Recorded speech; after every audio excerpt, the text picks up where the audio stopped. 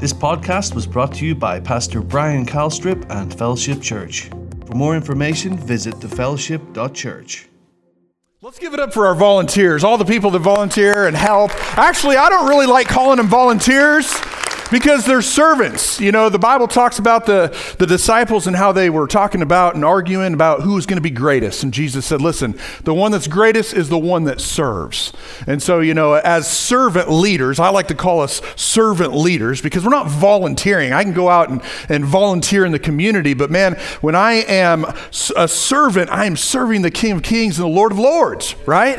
And that's what we're doing when we work in all the different areas within a church, within the body. We are serving the King of Kings, and there's no greater calling on our lives. Amen. You guys ready to get into the Word today and receive from Him?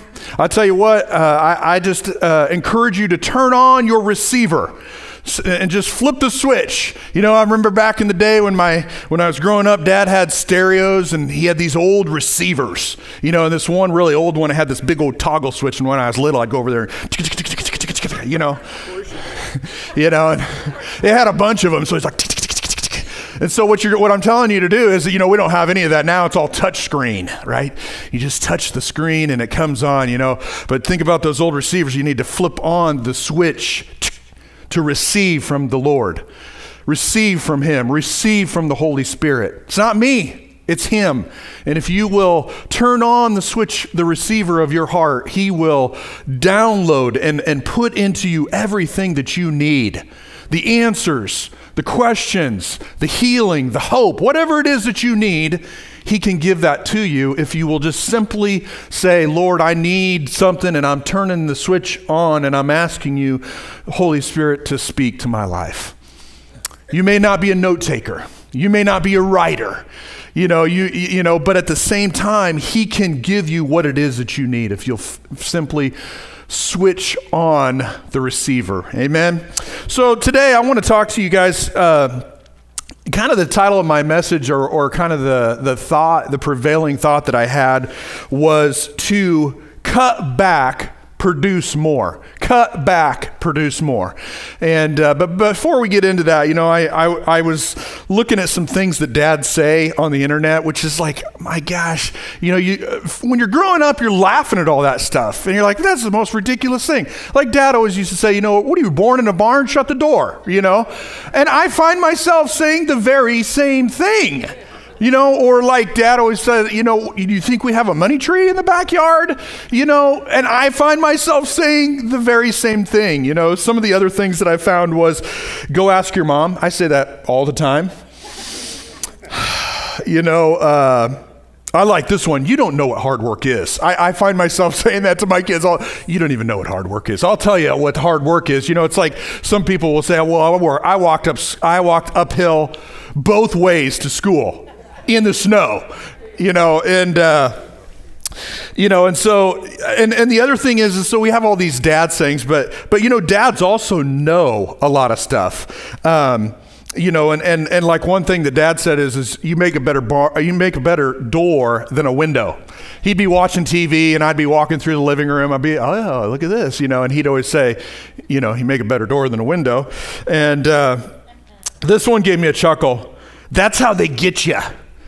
When advertisers reveal the hidden fees. You know, I find myself, I'll tell you how they get you. This is how they get you. Has anybody else any other dads ever said that? Nobody else is going to raise their hand and admit to their foolishness. You know, I mean, you could ask my kids or my wife. I'm always like, they're just trying to get you right there, you know. So, you know, but what's really funny about it is that, you know, dads, they know a lot.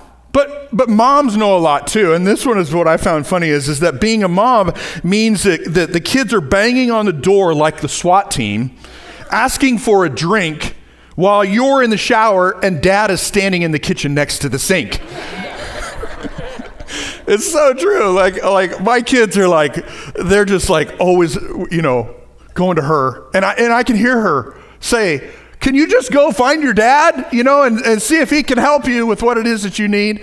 And so, I think it's just fun because, as dads, I love being a dad. My daughter, she actually texted me this morning because we rode to church, but she forgot to tell me Happy Father's Day. So she texted me, but I just love being a dad because, as much as that doesn't bother me that she didn't say Happy Father's Day, because I love her. I'll never forget when she was born and she opened her eyes for the first time, and I looked into her eyes, and it was just like, and with all of my kids, it's fun. They're all unique. They're all fun. They bring so much to my life, and I think as dads, we want to have priority. We want to have balance in our life. We want to train up our kids in the way that they should go. We want to do all these things. There's always a concern within our heart, like if we're doing a good job, if we're doing the job that we need to be doing, are there things that we need to change? The other question that I find myself saying a lot to myself is, how am I going to pay for this? Somebody loaned Will a one wheel this weekend, and my dad said, "You know what's going to happen there, right?" I was like, yeah, I know. So it's like, it's like, man, how am I gonna, but whatever. It's all good. Because, the other side of this that I think sometimes, for myself, I think this weekend I've thought a lot more about it is the fact that for some it's hard. For some it's a challenge. For me, thankfully, it's all good. I got to go to Montana with my dad and spent a week with my dad, and he's in my life. But I think for some, it's like they don't have that fortune because they've lost their dad, or maybe they're estranged from their dad, or they're maybe you're a dad and your kids are estranged. I don't know where you find yourself, but I think it's important that we are mindful of that, when it comes to just this weekend, mindful of other people. During praise and worship, I was thinking about a friend of mine, a pastor friend, who lost his dad when he was 18 years old. And when you think about where he's at and on this day, everybody else around him is celebrating Father's Day, and here he is, being reminded of the fact that he has been without his dad. And so I just prayed for him. I said, Lord, just strengthen him, help him, and I will probably text him later, because fathers are so important. And when people lose them and they're taken prematurely or whatever, it has a pretty big impact, I guess I should say. And so it's just important for us to encourage and pray for and be mindful of that, on this day, because what we're going to find out today is that we have a heavenly Father who is a protector, is everything that we need. So if you're that person and you've lost your father, or maybe you're estranged, or maybe your kids are estranged, or you fall into one of these categories, you need to understand and know that you have a heavenly Father in heaven who cares for you. And so before we get into that, I just want all the dads to know how thankful we are for you. And because there's dads in our midst. This morning I woke up, the first thought I had was it was kind of a weird thought, but it was just this idea that I'm so thankful for all the dads before us. Because we wouldn't be here today if it wasn't for a bunch of men who made a decision.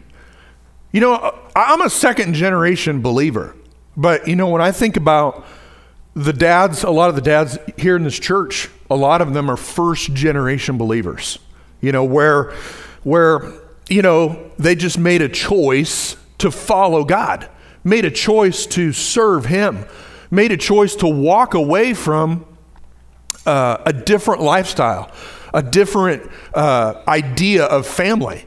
It wasn't that idea was bad. I'm sure that their dads loved them, but their dads didn't choose to follow God. They didn't choose to live for God and honor God with their life.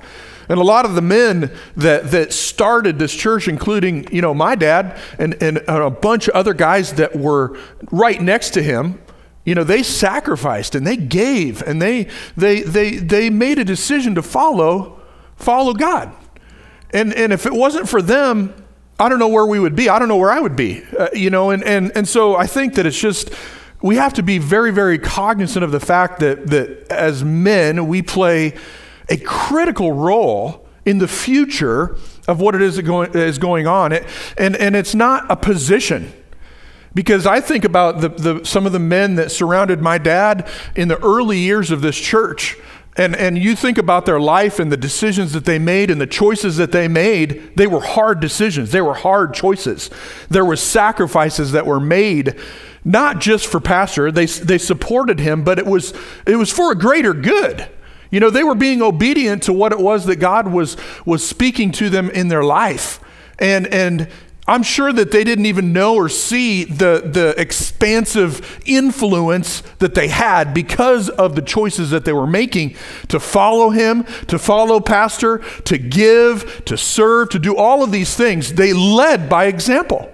And so I'm just so thankful for the fathers that, you know, that have gone before us. And I guess my encouragement to you today as a dad is to keep going. Keep leading, keep loving, keep giving, keep being the godly example. And I know there's times in life where you don't feel like you're being a good dad. I probably feel that every week, you know, where it's like, gosh, I let him down or I did something, you know, but it's just continuing in it. It's like, okay, well, I'm just going to keep going. I'm going to keep getting better. I'm going to keep doing. I'm going to keep pressing forward and keep leading by example. And so, dads, today on Father's Day, thank you. Let's give it up for the dads. So thankful, so grateful.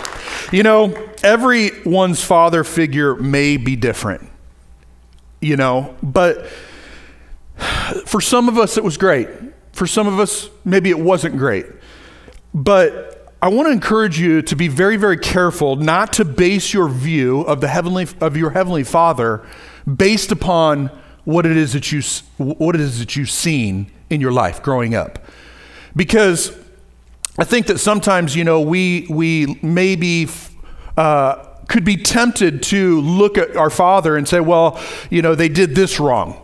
And they were unfaithful in this area, or maybe they didn't keep their word, and maybe they were their discipline was cruel or it was harsh. And so when we look at that, we automatically attribute that okay, this was the way my father was, so this must be how my heavenly Father is. He must be, you know, he probably won't keep his word, or maybe he won't follow through, or maybe he is unfaithful, or maybe he is cruel or harsh. And that's how unfortunately, that's how we see our heavenly Father. Because we haven't, like we talked about last week, we haven't got into the word and looked at his will. We don't really know our Father the way that we should. And so we take how we were raised. We take how we were treated. We take what we saw maybe a friend's father do, and we attribute that to our heavenly Father, and it's wrong. It's so wrong. And what ends up happening is that it keeps us from living the life that our heavenly Father, I mean, think about it, guys. Our Father, He gave his only begotten Son. He gave up his only begotten Son for you and for me. He loves us and he cares for us. And so we have to know God as our heavenly Father. It's absolutely critical to our life as a believer. It's critical to our growth, our spiritual development. And you know, have you ever come to the wrong conclusion about somebody? Have you ever heard from somebody that they were this way or that, and you developed an opinion about someone, and then you end up getting around that person and you spend some time with them, and it's like you come to this realization, it's like that is not at all who they are. It's not at all what they're like. And I think that that's what happens sometimes in our lives, is if we take our natural view of the Father, we're coming to an assumption or a conclusion that's not accurate. And so it's just absolutely critical that we go to the Word, we find out who our Heavenly Father is, know who He is. And we're going to look at a few just to kind of get into this, because I think it's important. It's important to remind ourselves about who our Heavenly Father is and know who He is. Matthew 23:9 says that we have a Father in heaven, and He is good. Why don't we say it together? My Father is good. Let's say it again. My Father is good. Here's another thing about your Heavenly Father. That is in Psalm 68:5, it says, He is a father of the fatherless. So if you're fatherless today, your Heavenly Father is a father to you. Not only that, He is a protector, or another version says He's a defender of widows. And God is in His holy habitation, and I like this, God settles the lonely in families. And so if you're lonely today, you can know that, number one, your Father is a good Father, and you can know that He is a father to the fatherless, and you can know that He is there to settle your loneliness. You don't have to live life lonely, because when you get to know your Heavenly Father, He will settle that loneliness, and He'll bring life, bring comfort, bring peace as you get to know Him. Another thing is found here in 2 Corinthians 1, verse 3. It says, "Blessed be our God and Father, our Lord Jesus Christ, the Father of mercies." Your Father is merciful. Your Heavenly Father is merciful. So if you saw a Father that was unmerciful, you need to know today that your Heavenly Father is merciful and a God of all comfort. He wants to comfort you, and He comforts us in our afflictions so that we may be able to comfort those who are in any affliction with the comfort with which we ourselves are comforted by God. So He's a comforter to us. Another thing here is in James 1:17, it says that every good and perfect gift is from above, coming down from the Father of lights, whom there is no variation or shadow due to change. So what we see is that our Father is a giver. He is a giver. If your natural father was not a giver, you can know today that your Heavenly Father wants to give to you. But you have to overcome that mindset. I think sometimes the enemy will work on us, year after year after year as we develop and grow, and we develop this mindset that God's stingy, that He doesn't want us to have things, that He's trying to keep things from us. He's not. It says right here, He is a giver, and He never changes. So we can be settled in the idea that our Heavenly Father wants to give us good things. If you've been taken, if there's things in your life that have been taken from you, we hear this often from people that, well, that's just, the Lord gives and He takes away. Listen, we are in a world that the God of this world is Satan. And what's his job? His job is to steal, to kill, to destroy, to take from you. God gives, Satan takes. God gives, Satan takes. But if we listen to the narrative of people around us, we listen to family, even sometimes grandmas and grandpas who believe, they believe a completely different way. Well, the Lord gives and He takes away. No. It says right here that He's a giver and He doesn't change. So we can know that He gives us good things, and He wants to, every good and perfect gift comes down from Him. Amen. This next one is in Matthew 6:26. It says, "Look at the birds of the air. Neither they sow nor reap nor gather into barns, yet their Heavenly Father feeds them." He's our provider. He's our provider. And it says that, "Are you not much more valuable than them?" I'm more valuable than a bird. You guys more valuable than a bird? How about a ground squirrel? How about a squirrel? How about a raccoon? How about all of the animals of the earth? Yes, we are more valuable, and He is telling us right here that He is a provider. He'll take care of your needs. You need to see your Heavenly Father as a provider in your life, that He will supply your need. Even in these times, everybody's talking about inflation, and they're talking about all this stuff and how the dollar ain't going no very far. No. Don't say that. Don't get on that. Don't speak that. You need to speak what the Bible says. It says, hey, I don't even have to worry about it. The dollar can fall. It can do whatever it wants to do. He's my provider. He's my source. He's the one that's going to give me what it is that I need. He's going to supply. He's going to give me, the means to do it. He's going to give me the opportunities. He's going to send business my way. He's going to open up doors. That's what that means.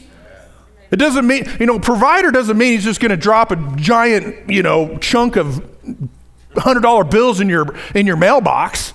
No, you got to go out And you got to put your hand to the plow and begin to do what it is that He's called you to be and faithful and a steward. You got to be a steward of what it is that God's given you. As you're stewarding, the little things, He'll give you more and more and more and more. And man, as you do that, as you put those principles into action in your life, He will increase you. He will increase you. If you're not experiencing increase in your life, if you're not experiencing more, it's not Him. He's unchanging. He's the same yesterday, today, and forever. He is a provider. You just got to get it figured out in your mind and in your heart. Lord, I'm missing something somewhere. I got a hole in my bag, or I'm doing something wrong. And if you go to Him and you ask Him, He will show you what it is that you need to change, what it is that you need to adjust. Maybe it's a different job. Maybe it's, hiring somebody. Maybe it's firing somebody. I don't know. He'll tell you what it is that you need to do in your life to increase you, because He is your provider.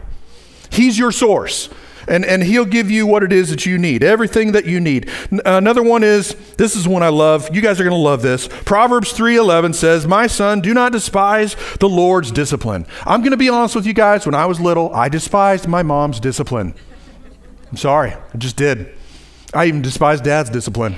Why? Because how they spanked me, it hurt. Okay, I have a soft heart, and so when they hit me with the hand of correction and love, they always said love. I'm like, I don't see love in this. This hurts. It's not going to hurt you more than it hurts me. It hurts me more than you. But I understood why they did it. They were training me up.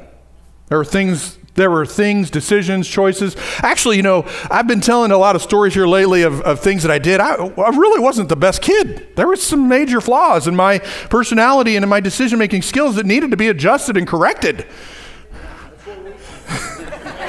That's right.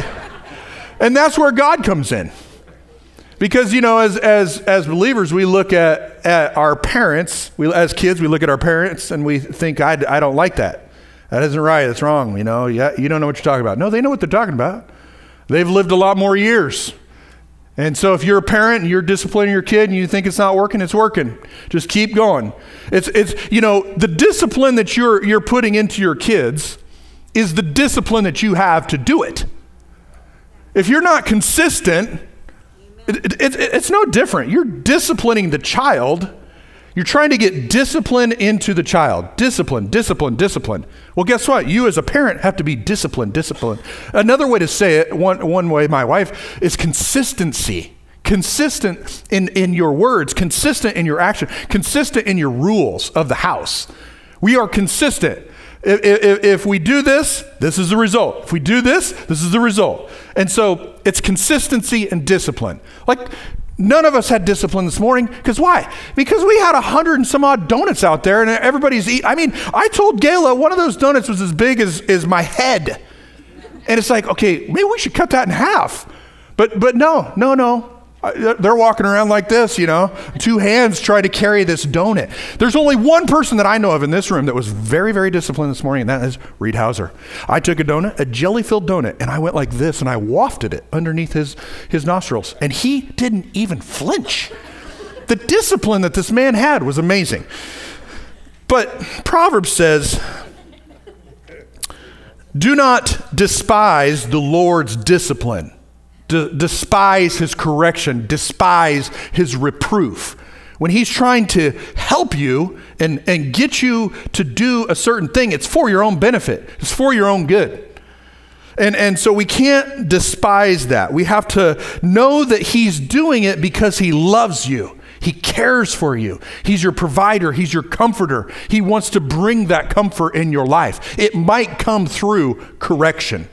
The comfort, the peace, the other thing that you desperately need or desperately want might come through the discipline that He brings to your life. And so the past few weeks, we've been in a series called Less of Me, More of Him.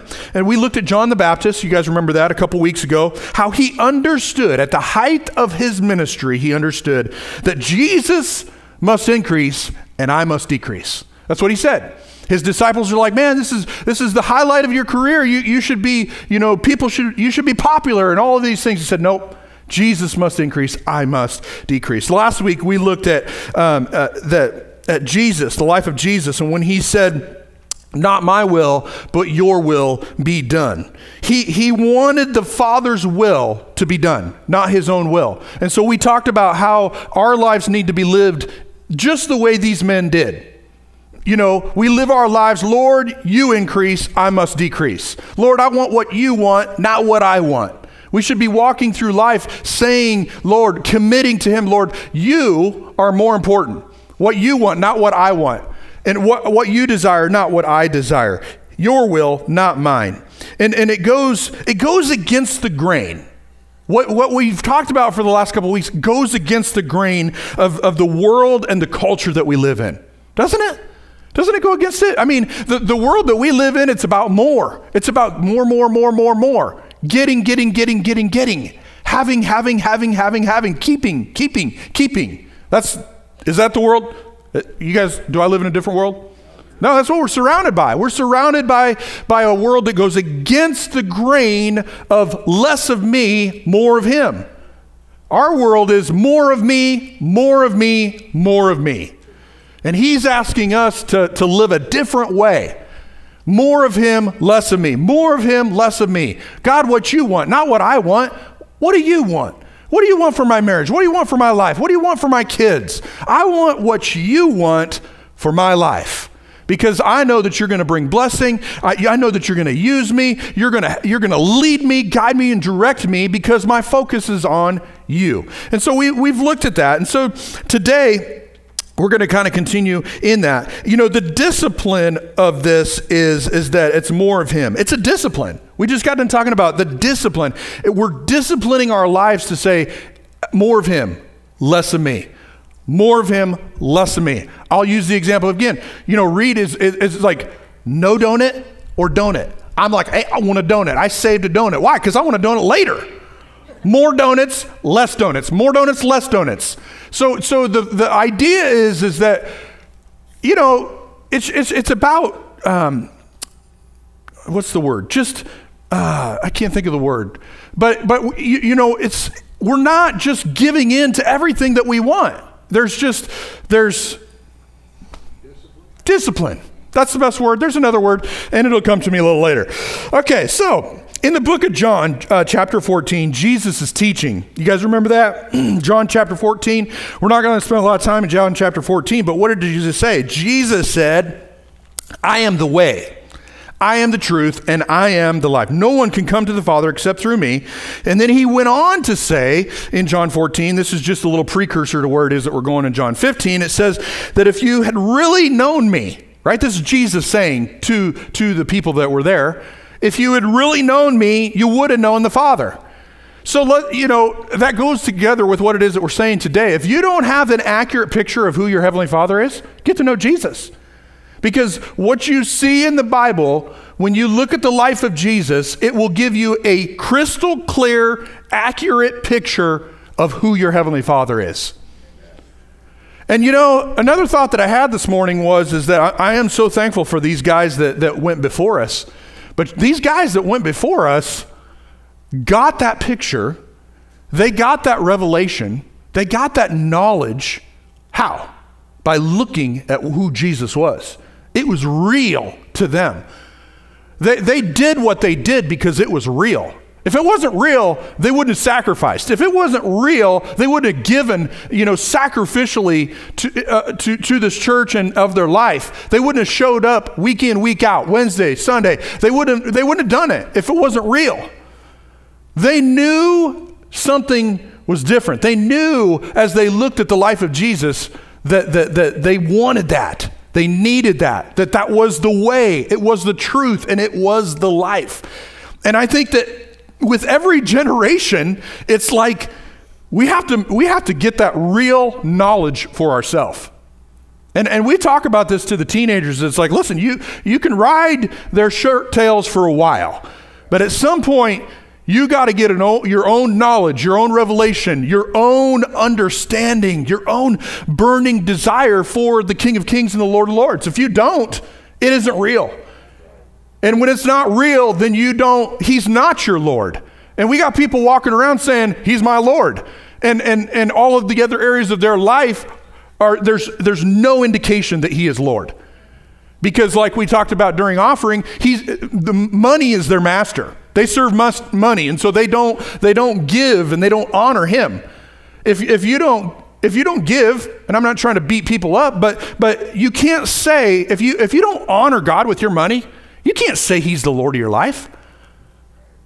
And there's so many other things we could say to that it's like we're giving our life to him. He gave his life for us. And so it's like, man, I'm going to honor you. I'm going to give and allow you to work in my life. And so today, I want to look here, just in the time that we have left, I want to look at John 15, because Jesus had some challenging and some encouraging words for you and for me. He had challenging and encouraging words for fathers, mothers, believers, and followers. And it's like this one comment, that I read. It says, the older I get, the smarter my father seems to get. It's so true. So true. I mean, I can remember being a teenager, like, man, you don't know anything. Now it's like, man, you know everything. Right? It's like, oh, golly. Oh. But he said some challenging things, and I think that it's important that we understand these things. Jesus shows us another important attribute of our Father. So we've looked at a bunch here before, and you need to remember this as we go into this, because he loves you. He cares about you. He protects you, provides for you, and he wants the very best. You have to understand that. It's like, I know that. And honestly, I joke about, the pain that my mom inflicted on me because I needed it, according to my dad. But I know that she loved me. I know that she cared about me, and so we need to know that. And so let's look here at John 15:1. It says that I am the true grape. Now this is Jesus speaking, if you didn't know that. It says that I am the true grapevine, and my Father is the gardener. We were talking about Father's Day. My Father is the gardener. What's he do? He cuts off every branch of mine that doesn't produce fruit. He prunes the branches that do bear fruit, so they will produce even more. And you have already been pruned and purified by the message that I have given to you. Remain in me, I'll remain in you, for the branch cannot produce fruit if it's severed from the vine, and you cannot be fruitful unless you remain in me. And so, again, looking at some different attributes of who our Heavenly Father is, right? He's a gardener. And, the thing about gardeners is they understand. They understand the soil. They understand what needs to be cut off. They understand when things need to be planted.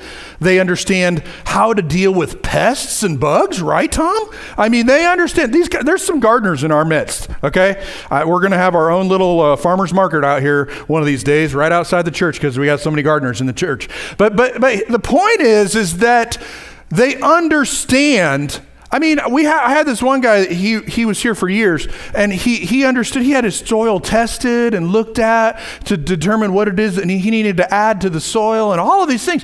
So these gardeners understand. They understand how to grow something. They understand how to prune something. And in this verse of Scripture, the Father is a gardener. He knows everything. He knows the soil type. He knows everything that needs to happen. He understands what needs to be cut off. He understands what needs to be pruned back. And that is who he is. And it's amazing because this is talking about growing grapes, and here in Iowa, well, I shouldn't say that. I mean, we do have a few grape places around here, but I didn't really understand what grapes were, and so I kind of looked it up. And I just got tired of reading because there's so much stuff on grapevines. I mean, it's like, wow, I didn't even know that. I mean, I didn't decide not even to write it down because I didn't want to confuse anybody. Here's the point. This is what I got out of one article that I read, and that is grapevines are pruned, and there's three things. So they're free from disease, they promote growth, and they ensure quality fruit. Wow. I read that. I was like, God's a gardener. My Father is a gardener. My Father prunes. My Father prunes. Why? Because he prunes things from my life so that my life is free from disease. He prunes things from my life so it promotes spiritual growth. He prunes things from my life so why? It ensures quality fruit. Not just fruit. He wants quality fruit. And we should too. We should want all of these things. We should want a life that is free from disease and things of that nature. We should want to be pruned so that we can continue to grow. I don't want to be a dead bush over on the side that just refused to be pruned by him, right? You say, well, that's Brian over there. He's kind of shriveled up bush. He refused to be pruned. He could have been, a great looking bush, great looking grapevine, producing lots of grapefruit, but he refused to be pruned. And so that's him. I don't want to be that. Do you? No, man, I want to be the best looking grapevine out there. Big old giant. Remember that in the Old Testament when they carried the big grapes between two men? That's what I want my life to be. I can want it all I want. But if I don't allow him to cut some stuff off, right? Cut off the dead stuff and prune. He's going to prune. There's branches in my life that are going to be producing fruit. Why would you cut it back? You read some stories in there where people don't understand the whole idea of pruning. And this one lady talked about how she had this nice big tree and this guy comes in and she prunes this whole thing back. She thought it was dead. And then it just like blew up and just became beautiful and great. And that's what we think in our lives. Like, well, I got this going. I'm doing pretty good. Why would you cut that off? Well, there's a reason for it. So the Father is a gardener, and he wants to prune some stuff off. His word, how he prunes is his word. His word will prune you. It said there in verse 3, if you remember, or you can see it there, it says that you have already been pruned and purified by the message that I have given you. You've been pruned and purified, pruned and purified, pruned and purified. Your life will be pruned and purified by the word. If you're not in the word, it won't be pruned. It won't be purified. And unfortunately, coming to church one Sunday a week, right? One time a week, it's not going to get it. You got to get in it yourself. The Word of God in Hebrews 4:12 says this: the Word of God is living, it's active, it's sharper than any two-edged sword. It's sharper than any two-edged sword. It's sharper than any two-edged sword. I actually was going to text Dad and have him bring some of those. He's a gardener. He's got these pruning things, right? As a kid, we used to play with them. My son and his friend, they destruct my garage, okay? And I had this chair that I had borrowed from somebody. It was a nice chair, goes in a kayak. It had these little straps on the side of it. And what did my son do, or his friend? I really don't know. It doesn't really matter. They took a sharp pair of pruning scissors and got the strap and cut it. I'm like, that's not even my chair. And what's really ironic about it is that I had fixed the other side because it had been broken before, and now they go and cut the other side. Now I got to go buy a $40 chair because they took this thing and cut it. That's fatherhood. That's just a fatherhood example. Payback, that's right, payback. I never cut anything of yours.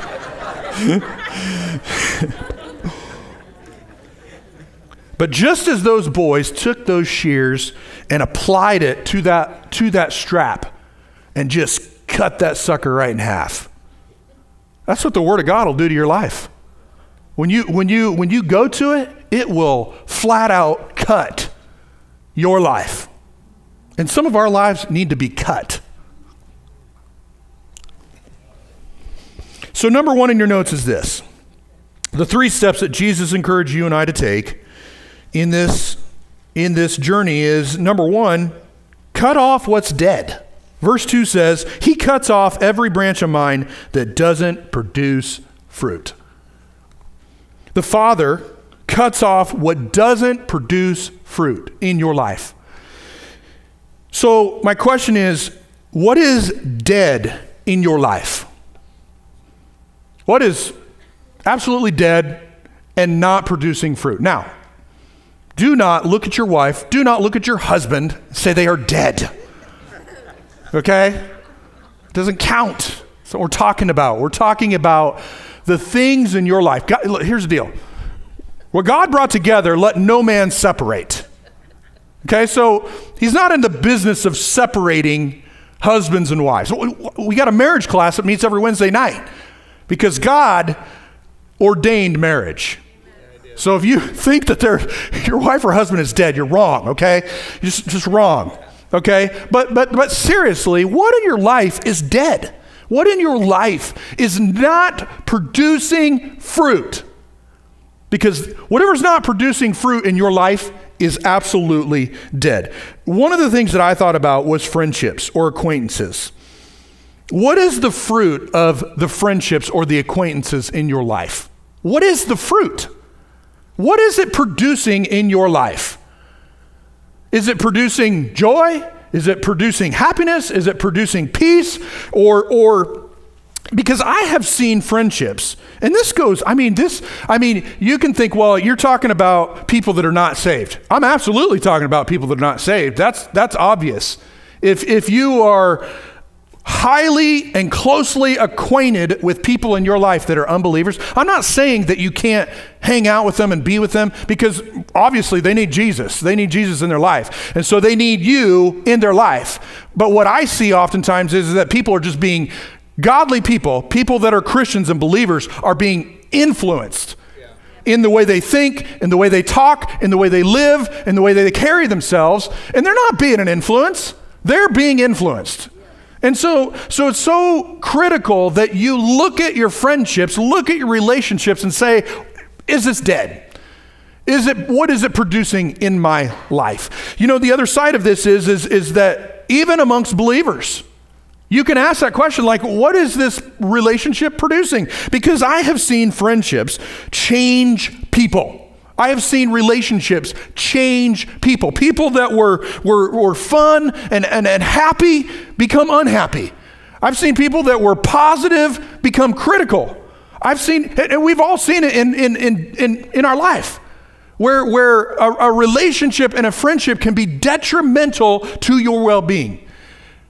And so we have to ask the question, like, what's this producing in my life? Is this dead or is this alive? Is it producing good fruit? Do I need to make some changes? Maybe I just need to cut back on I can remember growing up, my mom, I would come home and I have a bad attitude. She'd be like, who you been hanging out with? You know? And even with our son, he's got some friends that are not saved, and he comes home and he's acting a fool, right? And we have a conversation with him and say, listen, if you're going to act that way, you're going to talk that way, we're going to limit the amount of exposure that you have to that person, because it's influencing you. So what's dead in your life? Is it a relationship? Are you dragging around dead branches? Just going to let that one sit. I drug around a dead branch for 7 years. 7 years I drug around this branch because I failed at doing something. And I thought, I'm a failure. I failed at speaking on a Wednesday night. I had 27 pages of notes. I've whittled it down. I'm better now. 27 pages of notes. Dad said, you're speaking? I had 27 pages. I'm like, we're good. I get up there. I get done. I'm done in 7 minutes. 7 minutes. I sat down in shame. And from that point forward, every time he'd ask me to speak, ain't no way. Ain't no way.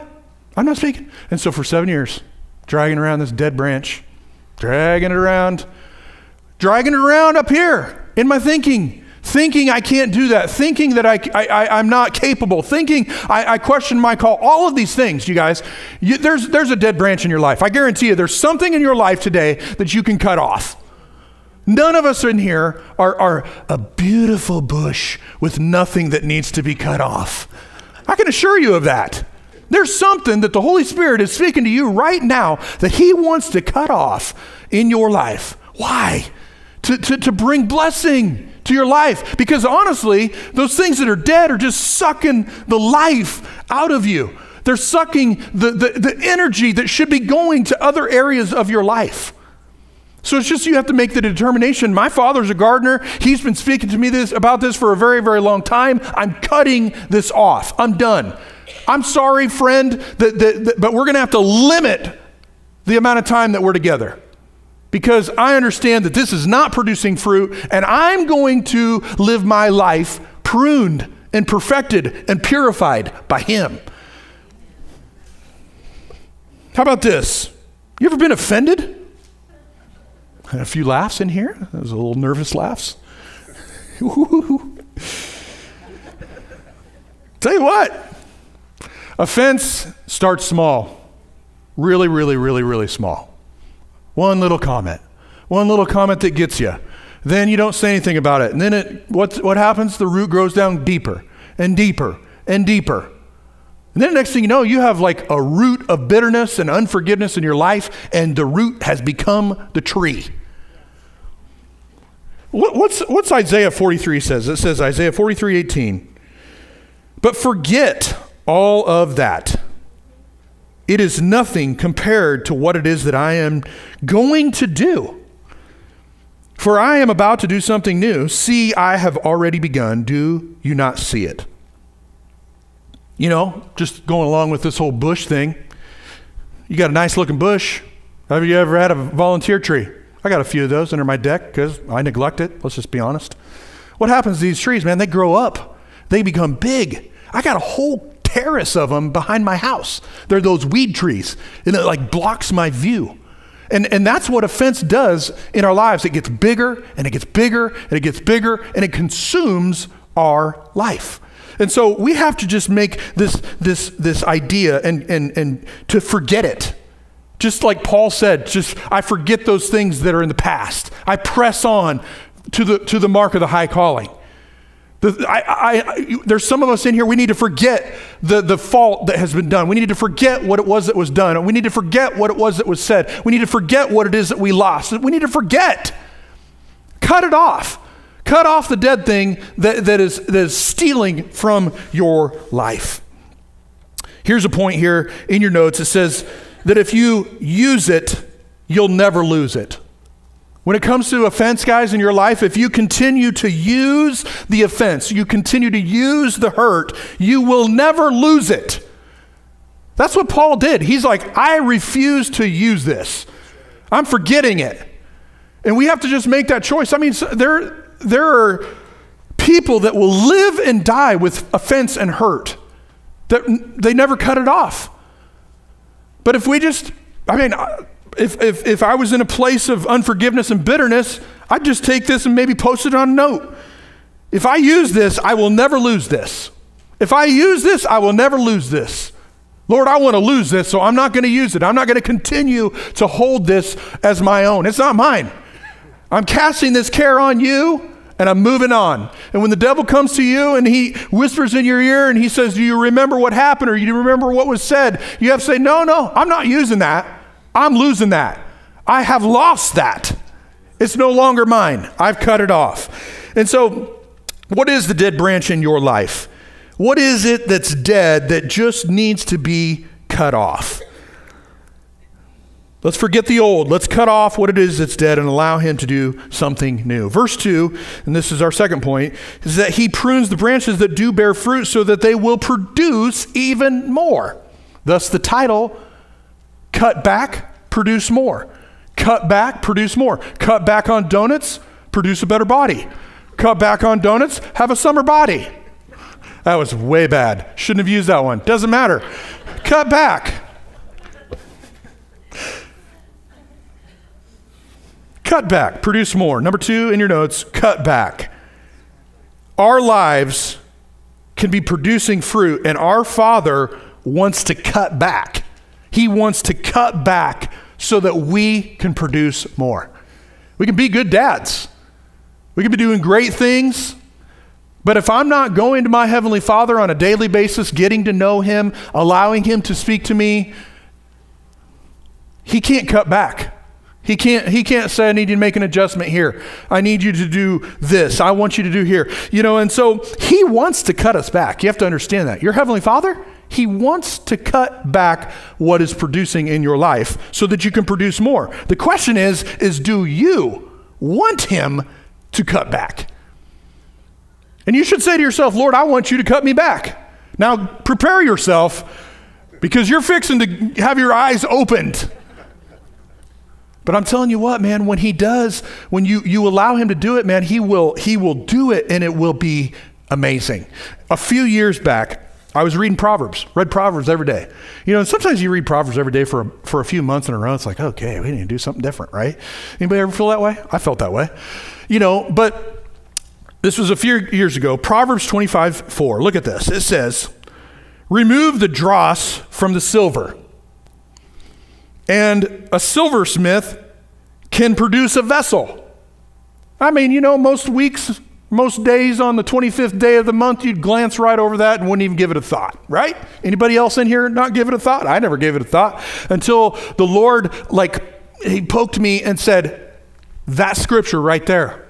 And I'm like, okay, what's dross? Does anybody even know in here know what dross is? I brought the definition.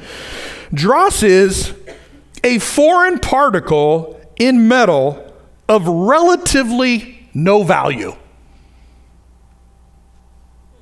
Yeah, that's what I thought. So the Lord began to deal with me to say, listen, there is dross in your life. There are things in your life that have relatively no value. They're impurities.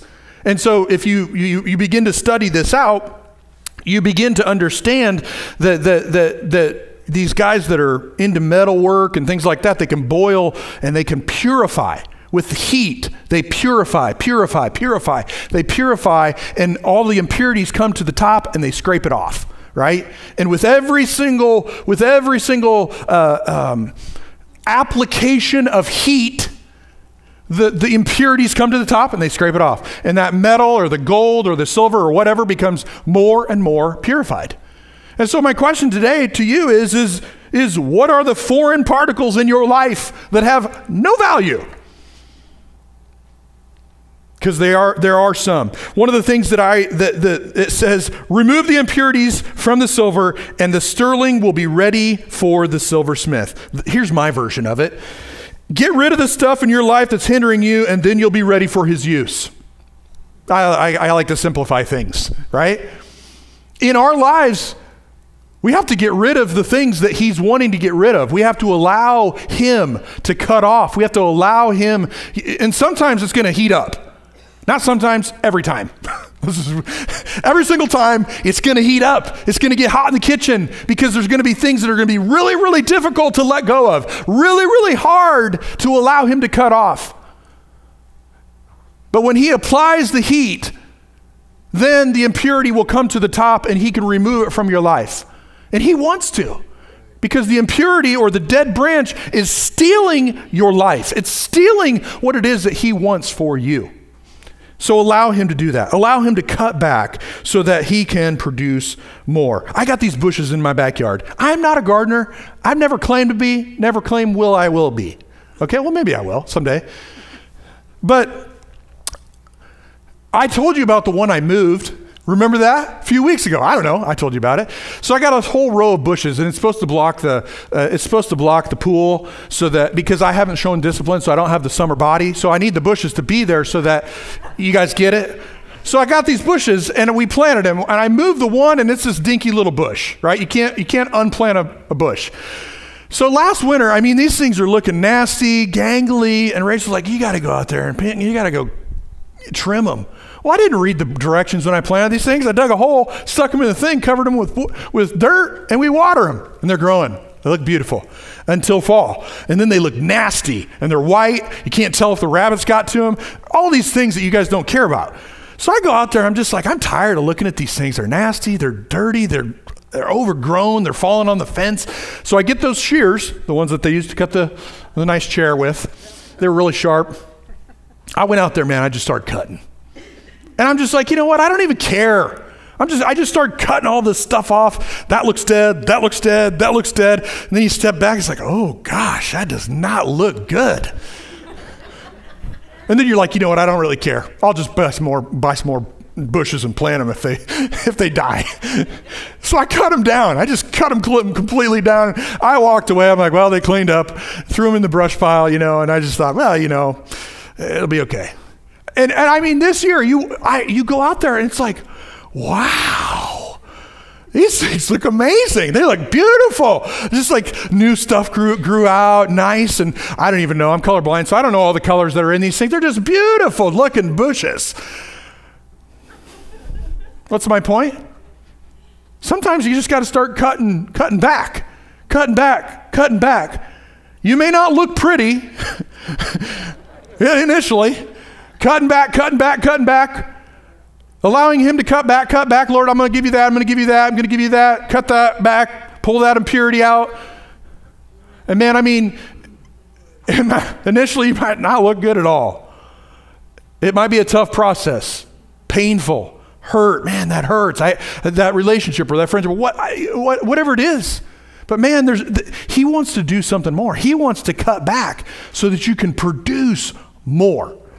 Produce more in other people's lives. Produce more in your business. Produce more. Produce more. Be an example. Be, a beautiful looking bush that helps other people. Let me show you how I got here. Let me show you the heart of the Heavenly Father, what he wants for you.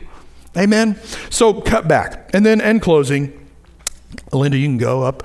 It says here in verse 5, it says, yes, I am the vine, you are the branches. Those who remain in me, and I in them will produce much fruit. Apart from me, you can do nothing. Anyone who does not remain in me is thrown away like a useless branch and withers. Such branches are gathered into a pile to be burned. But if you remain in me and my words remain in you, you will ask of me anything that you want, and it'll be granted. And when you produce fruit, you're my disciples. This brings great glory to the Father.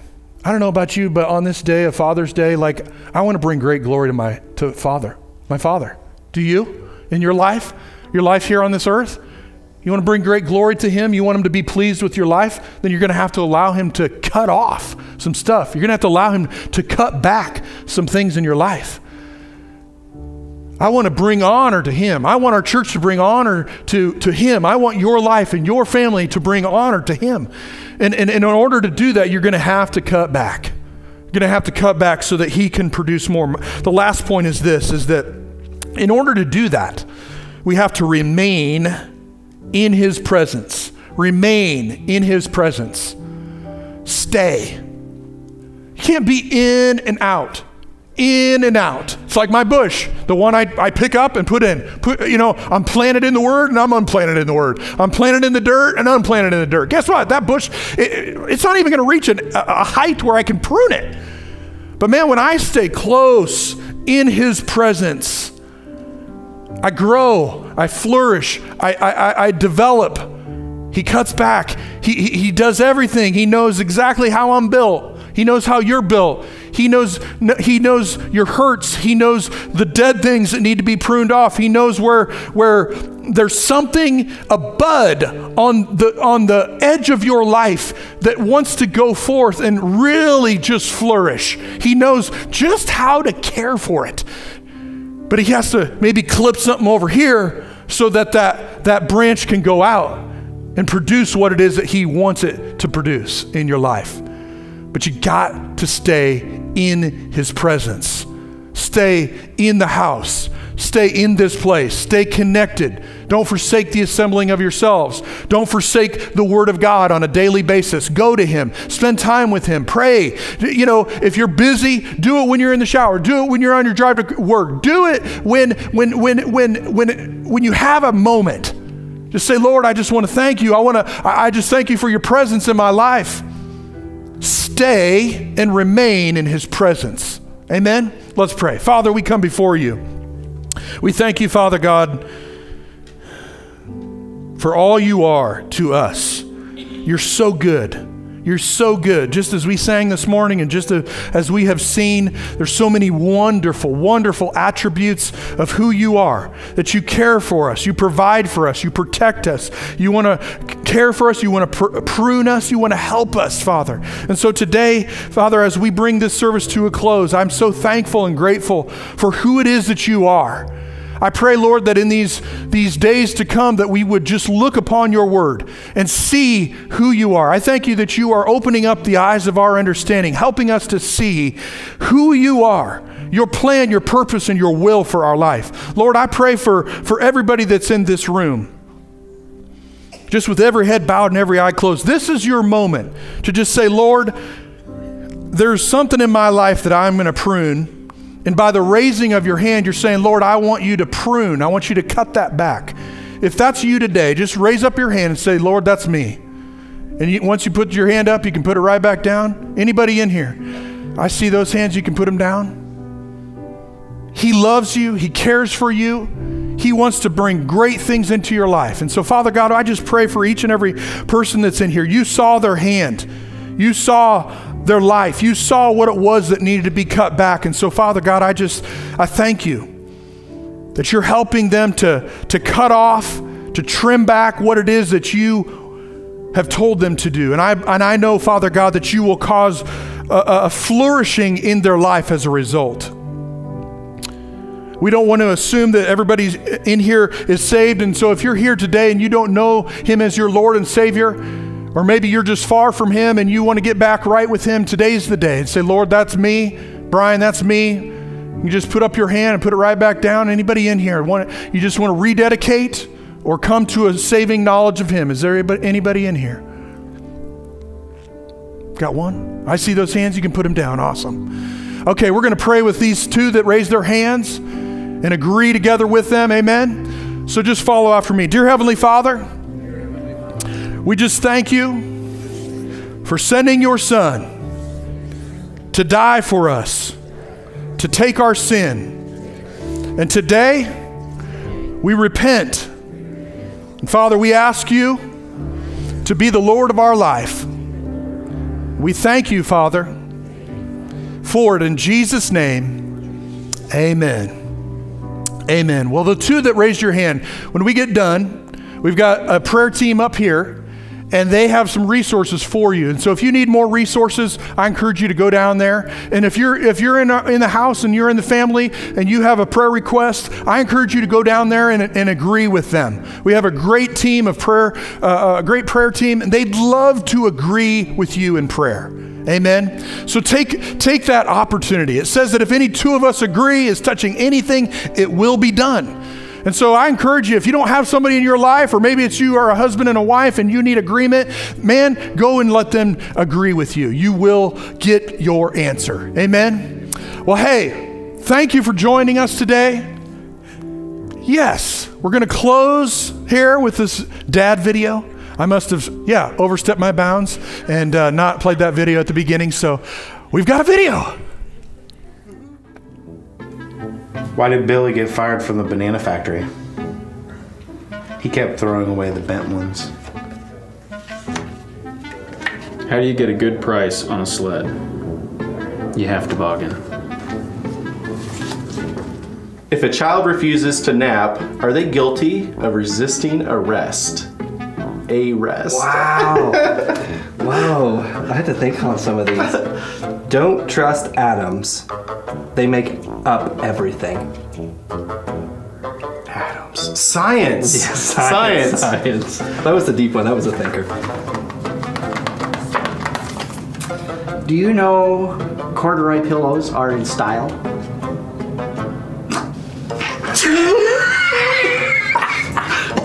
They're making headlines.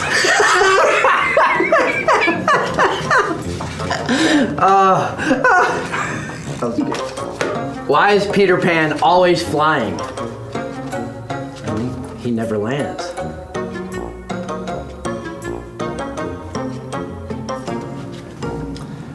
I only know 25 letters of the alphabet.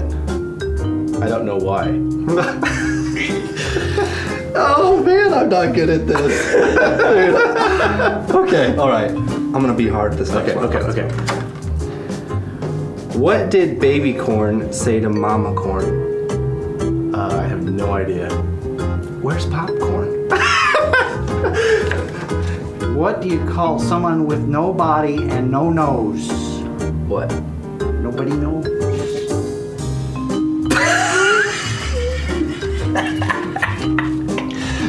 Oh my god. Oh my god. That was a good one. What do you call two monkeys that share an Amazon account? Crime mates. Did you hear about the kidnapping at the school? It's okay, he woke up. That's a good one. I used to play piano by ear. Now I use my hands. How does the moon cut his hair? How? Eclipse it. What did baby corn say to mama corn?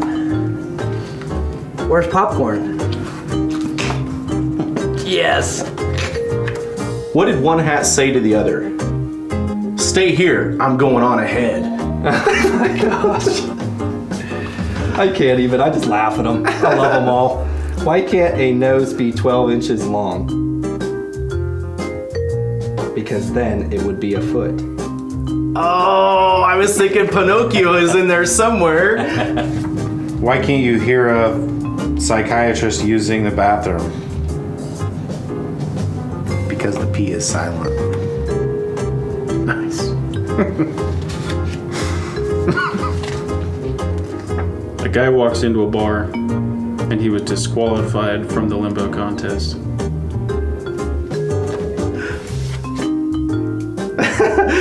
I like telling dad jokes. Sometimes he laughs. What do you call a pony with a sore throat? No idea. He's a little horse. A little horse. When two vegans get in an argument, is it still called a beef?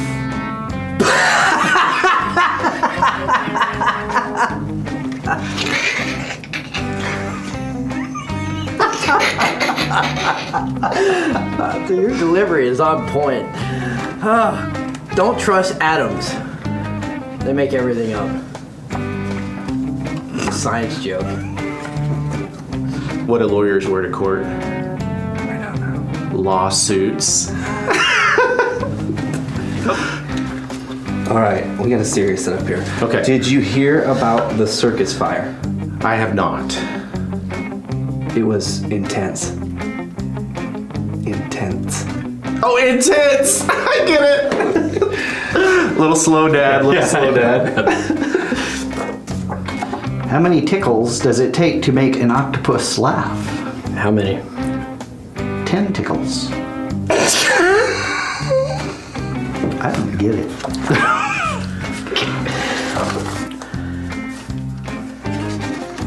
Spring is here. I got so excited I wet my pants. Plants.